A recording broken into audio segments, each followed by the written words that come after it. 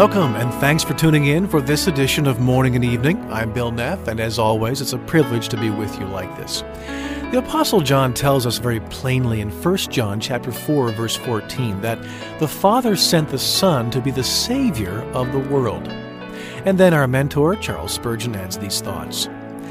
It's a sweet thought that Jesus Christ did not come into the world without his Father's permission, authority, consent, and assistance. He was sent by the Father to be the Savior of men. We too often forget that while there are distinctions to be made between the persons of the Trinity, that is, the Father, the Son, and the Holy Spirit, there are no distinctions of honor. We too frequently ascribe the honor of our salvation, or at least the depths of its benevolence, to Jesus Christ, more than we do the Father, for instance. This is a very great mistake. Yes, Jesus came, but didn't his Father send him? Yes, he spoke words of life, but didn't his Father pour grace into his lips and make him an able minister of a new covenant?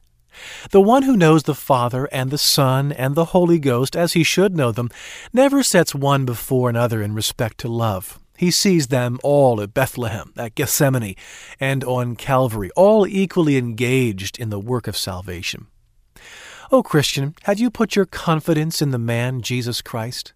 Have you placed your reliance solely on him? And are you united with him? Then you are united to the eternal God of heaven. Did you ever consider the depth of love in the heart of Jehovah when God the Father equipped his Son for the great enterprise of bringing salvation to men?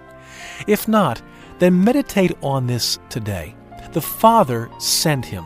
In the wounds of the dying Savior, see the love of the great I Am. Remember that it pleased the Lord God to bruise Christ in your behalf.